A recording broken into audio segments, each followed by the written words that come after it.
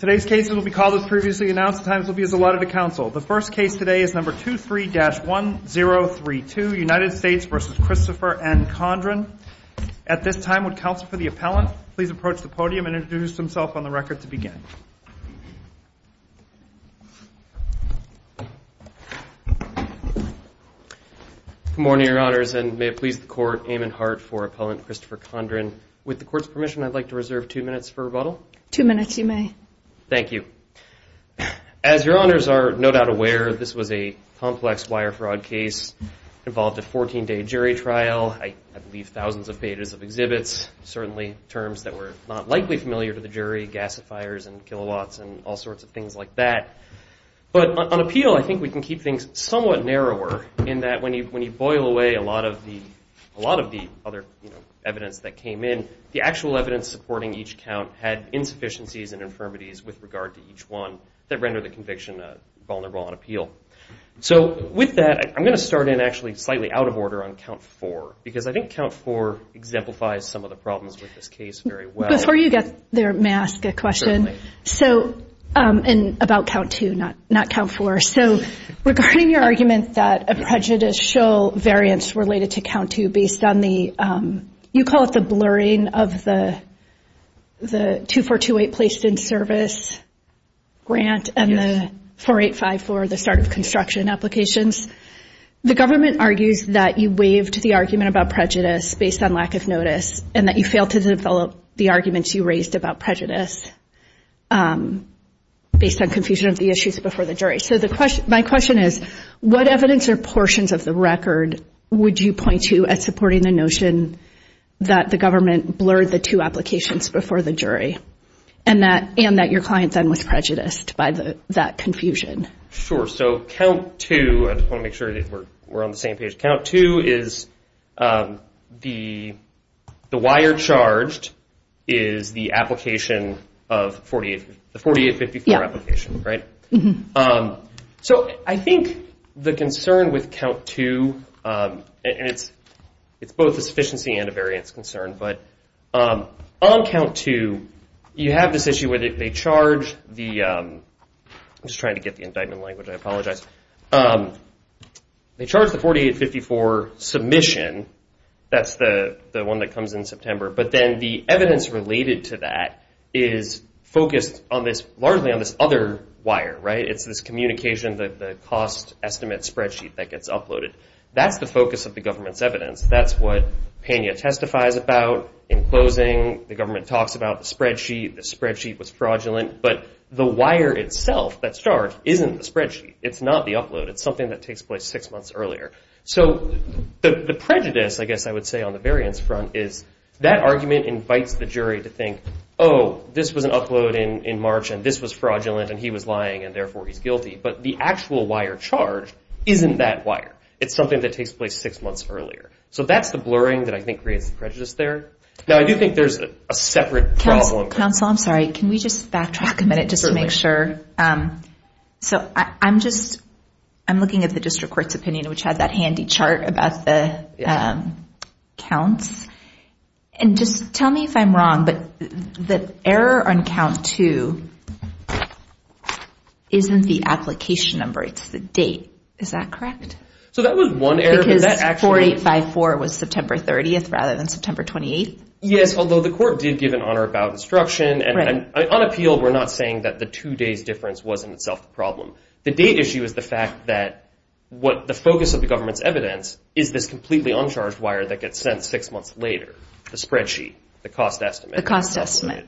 But the actual wire charged is the application itself, which happened 6 months earlier. But isn't the cost estimate related to the application? It's related to it, but it's not the wire charge. I mean, so the issue here, there's a confusion issue, right, that we were just talking about of the jury could think, oh, here's this cost estimate that got uploaded and think, oh, that's actually the wire. That's actually the thing that he did that furthered the problem. But I think there's a larger problem. There's 2 arguments on this issue, and I want to make sure I don't lose track of the first one, is a sort of sufficiency of the evidence there on the wire itself. Because the 4854 application that gets uploaded in September, the only evidence that the government offered that was in service of some fraudulent scheme was evidence from 6 months later, and that's the spreadsheet upload, right? There's literally no other piece of evidence the government has pointed to. Well, they point to that the only purchases made in that application were the Wi-Fi devices, and so for a construction application that was valued in the millions, like there was sort of negligible purchases, I presume suggesting that it was fraudulent at the time it was made. Well, that wasn't the argument the government made at trial. I think that's the problem seeing that argument on appeal is at trial they didn't say it's fraudulent because the devices don't count, right? Instead, they said it's fraudulent because look at this cost estimate. So the devices count. I mean, that argument wasn't raised in trial that somehow the purchase of Wi-Fi devices is insufficient to trigger start of construction. I don't see anywhere in the record that that was the government's argument at trial. I see the government making it now in the brief. But counsel, I thought this was really much simpler, so please tell me if I'm missing something. I really want to make sure I understand. The allegations of the government is that your client submitted applications to get money from the government, and those applications were fraudulent. So they're charging the application that was submitted, and then as part of their evidence to show that it was fraudulent, they are introducing the cost estimate, which was a document that needed to be submitted to bolster that application. Am I missing something? Isn't the document relevant and critical because it was bolstering the application for the funds? It's not that it couldn't be relevant, but I think the key issue here is what the government has to prove, just elements-wise, on wire fraud is that there's a wire, okay, that's the submission, and that is in furtherance of a scheme. So they have to offer evidence that at the time that wire gets submitted, Mr. Condron has some intent for it to further a fraudulent scheme. So the only evidence they offer is not remotely contemporaneous to that. It's something that happened 6 months later. And, we pointed to one case, I'll fully concede it's out. If it's related to it, I don't understand why you're insisting that it has to be contemporaneous. If they can make the connection, I don't understand what the problem is. The issue on that front is just sufficiency. If the only evidence they offer is something that occurs 6 months after the fact, I don't think as a matter of law that is sufficient to prove the claim here, to prove the element. But your client is asking for a lot of money from the government, and then the government says, give me some backup documentation, and he submits backup documentation, and it's fraudulent. So, again, why is that insufficient evidence for a rational jury to use? Because they would have to show what his intent was at the time the wire was sent. And that's that Simbeta case I cited. But why can't they infer the intent from the evidence at the trial? The only evidence specific to this issue, and I think that gets into maybe a larger problem with the case, is it's such a complex trial, there's so many counts, there's so many different pieces of evidence, and you look in the government's brief, there's a line about, the jury could have said he committed fraud 3 times, he probably did it a 4th. I'm paraphrasing a little bit. That's actually not proper for a jury to do. The jury needs to treat the evidence specific to each count, specific to the counts. And so here, when you look at what is the actual evidence related to his intent at the time the wire is submitted, there's literally nothing. The only evidence of his intent comes later with the submission. Now, obviously, he has other disagreements with that, but the government would say we could, and I understand that this alone probably wouldn't be enough, but we could consider prior fraudulent applications by your client as evidence of an ongoing scheme or intent, 404B. You mean like a prior criminal action, under the rules of evidence? Is that right? Why wouldn't you suggest that the evidence of the prior fraudulent schemes would be improper propensity evidence? Right. I think that's the argument that's being made, as I understood it. I may be wrong. I don't think that would be proper for a jury to consider because it's propensity evidence. If the government wanted to offer prior criminal acts, there's a whole separate set of notice they have to do under the rules of evidence. That didn't happen here. Obviously, they hadn't been convicted at that point, right? So the only why couldn't it be considered for evidence of intent or of an ongoing scheme or anything else under 404B? I don't think it could be because, again, these are different projects, right? The crux I'm getting from the government's position is, okay, if a jury found that he committed fraud once, it could have assumed he did it another time. I don't think that the rules of evidence or general principles of sufficiency permit that. You have to consider. Jury has to consider. But you're not addressing Judge Montecalvo's question about common scheme. Sure. So no. I I know my time's out. Can I keep answering your question? Please. I hope that's right. Yeah, because I do want to answer it. So I hear your point then that I guess, yes, the jury could have sort of considered there to be a common scheme. But again, going back to the elements, the government has to prove what his intent was at the time he submits that charged wire in count 2. That's the 4854 wire. The only evidence they rely on, either at trial or on appeal, is the spreadsheet that happens 6 months after the fact. And again, I would encourage you, we cited in the brief, to look at that Simbita case, which says, just as a defendant can't rely on a later thing to immunize it, the government can't rely on later acts alone to show fraudulent intent. I think the government cites a case, the name is escaping me, it's Donovan. I don't think it bears the weight assigned to it because that's really about whether this is admissible at all. The argument I'm making is not that it would have been inadmissible. It's that when standing alone, that is the only evidence. It's not sufficient. I see my time's out. I'm happy to answer other questions. I know there's a lot in this case, but I'm good. Thank you. Thank you. Thank you, counsel. At this time, counsel for the government would introduce herself on the record to begin. Good morning. May it please the Court. Alexia DeVincentis on behalf of the United States. To jump right in on the variance issue, the argument that the defendant appeared to have been making in his opening brief was that as a result, that the jury may have been confused as between the 2824 application and the 4854 application. But as we pointed out in our brief, the defendant cited nothing in the trial record to suggest that that actually would have been the case. And in fact, I think if you dig in on that trial record, you will see that at every juncture where there was discussion of these wind farm applications, either the defendant or the government or both took pains to point out the distinction between the two. So that claim, I don't believe, holds any water. Now, in the reply brief, the focus seems to change somewhat to the idea that there was a prejudicial variance because at trial, the focus of the government's evidence to prove that the 4854 application was fraudulent was in large part on this cost estimate. But a few things to point out there. First, the defendant never made this argument before the district court. In fact, the defendant never made any constructive amendment claim as to count 2 below, and the only prejudicial variance claim he made was about this alleged confusion between the two different types of applications. He never made an argument that he was somehow prejudiced by virtue of the fact that there was a focus on the inflated cost estimate. I guess in terms of that argument, is the evidence of the inflated cost estimate significant enough that it needs to be referenced in the indictment? I don't believe it is, Your Honor. The government isn't required to recite all of its evidence in the indictment. The cost estimate was included on the government's exhibit list that was issued about a month before trial. And I think if you read the cross-examination of Pena, it belies any suggestion that the defendant was somehow unprepared to meet this estimate. The cross-examination goes in quite minute detail through the details of this spreadsheet and the comparison to the one that Condron ultimately submitted to the Treasury. And in any event, even if he were somehow surprised, the bottom line is that he's failed to demonstrate any prejudice as a result of that surprise. He has argued for the first time in his reply brief that had he been aware sooner that the government might have been focusing on this cost estimate, he could have, I quote, devised some sort of trial strategy to address that evidence. But he has failed to identify or explain in any way what that trial strategy would have been.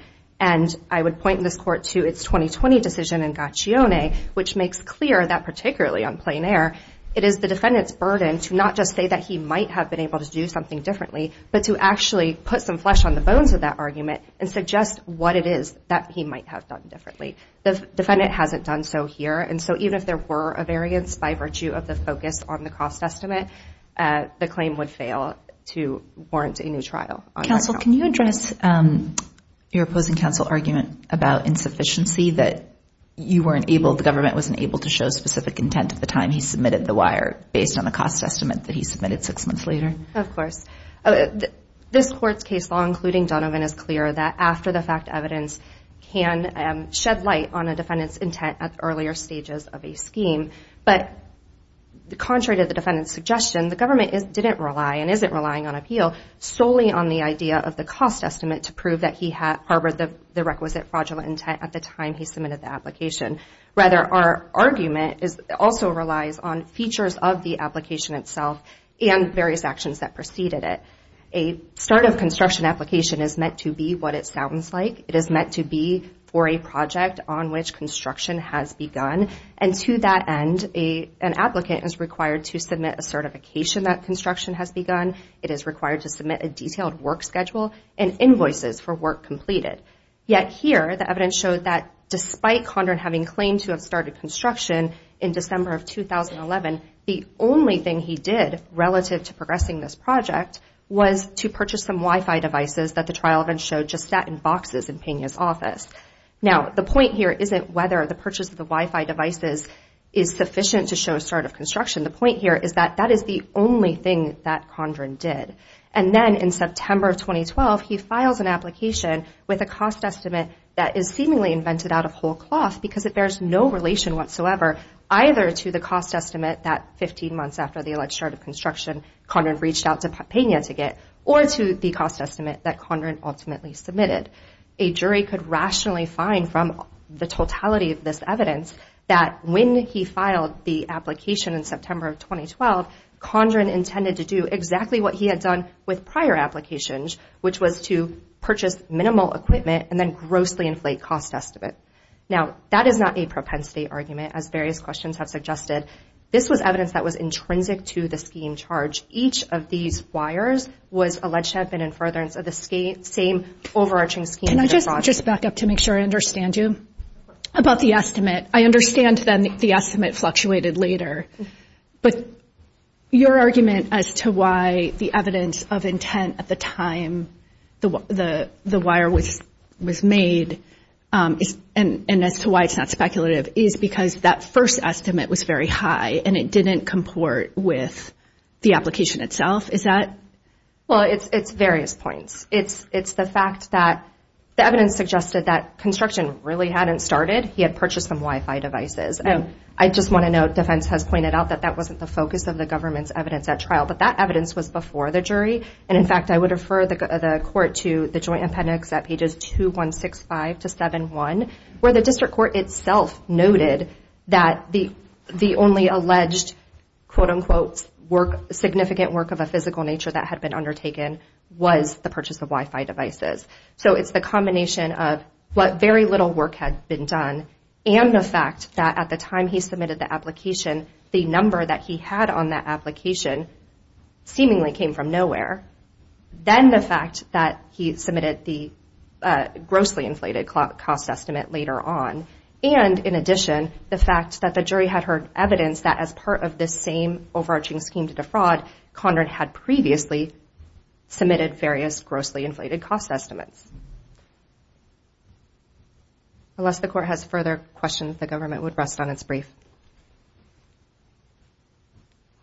Thank you. Thank you. Thank you, counsel. At this time, counsel for the appellant has a 2-minute rebuttal. Please remember to reintroduce yourself on the record to begin. Good morning again. Eamon Hart for the appellant, Christopher Condron. I just want to jump right in on the Wi-Fi device thing. First of all, just to clarify, this was not 2 routers purchased as Lowe's. This was 30,000 Wi-Fi devices. So it was not some de minimis purchase here. The second thing is, again, the government hasn't pointed to anything about listing that as being the start of construction. That's fraudulent. They didn't argue at trial that, you can't claim start of construction if the only thing you've done is purchase actually a very significant amount of Wi-Fi equipment that you're going to use. So I don't see how you can say, okay, this is an application that, maybe he could have done more to start construction. That somehow makes it fraudulent. The other overarching thing I want to point out about 4854, it's a start of construction application. Those numbers are by definition estimates. It doesn't request any money at all. In fact, it couldn't request any money. You couldn't request money for this project until the project had been placed into service. So what I'm hearing the government say today is, it was only Wi-Fi devices and, the numbers were big. The numbers on the application are by definition estimates. But don't the estimates still need to be non-fraudulent? Sure, but I think, they didn't point to something at trial that said, here's this application he submits in September and this number is fraudulent. Instead, they said, the fraud was here in March he submits this cost estimate from Pena that he changed. And we pointed this out in the briefs, but the change to the cost estimate isn't about changing the actual costs of each item. It's that Condron submitted something or caused something to be submitted that featured many more items than Pena estimated. The per unit costs were actually lower, I believe. So again, going back to the arguments here, what I'm hearing is, the Wi-Fi devices, this wasn't really a start of construction. That wasn't the case the government made at trial. I don't think the government can use that now to save it on appeal. Instead, and it's in the brief, I can't remember the page number, the government says, yes, the focus of the evidence was the cost estimate spreadsheet. And at trial, in closing, the government says, look at this spreadsheet. The emphasis was 100% on the spreadsheet as proving the intent to defraud. That spreadsheet's 6 months after the fact. I just don't think, as a matter of law, it's sufficient to prove intent at the time of the wire. Unless there's any further questions, we'll stand. Thank you, Your Honors. Thank you, counsel. That ends argument in this case.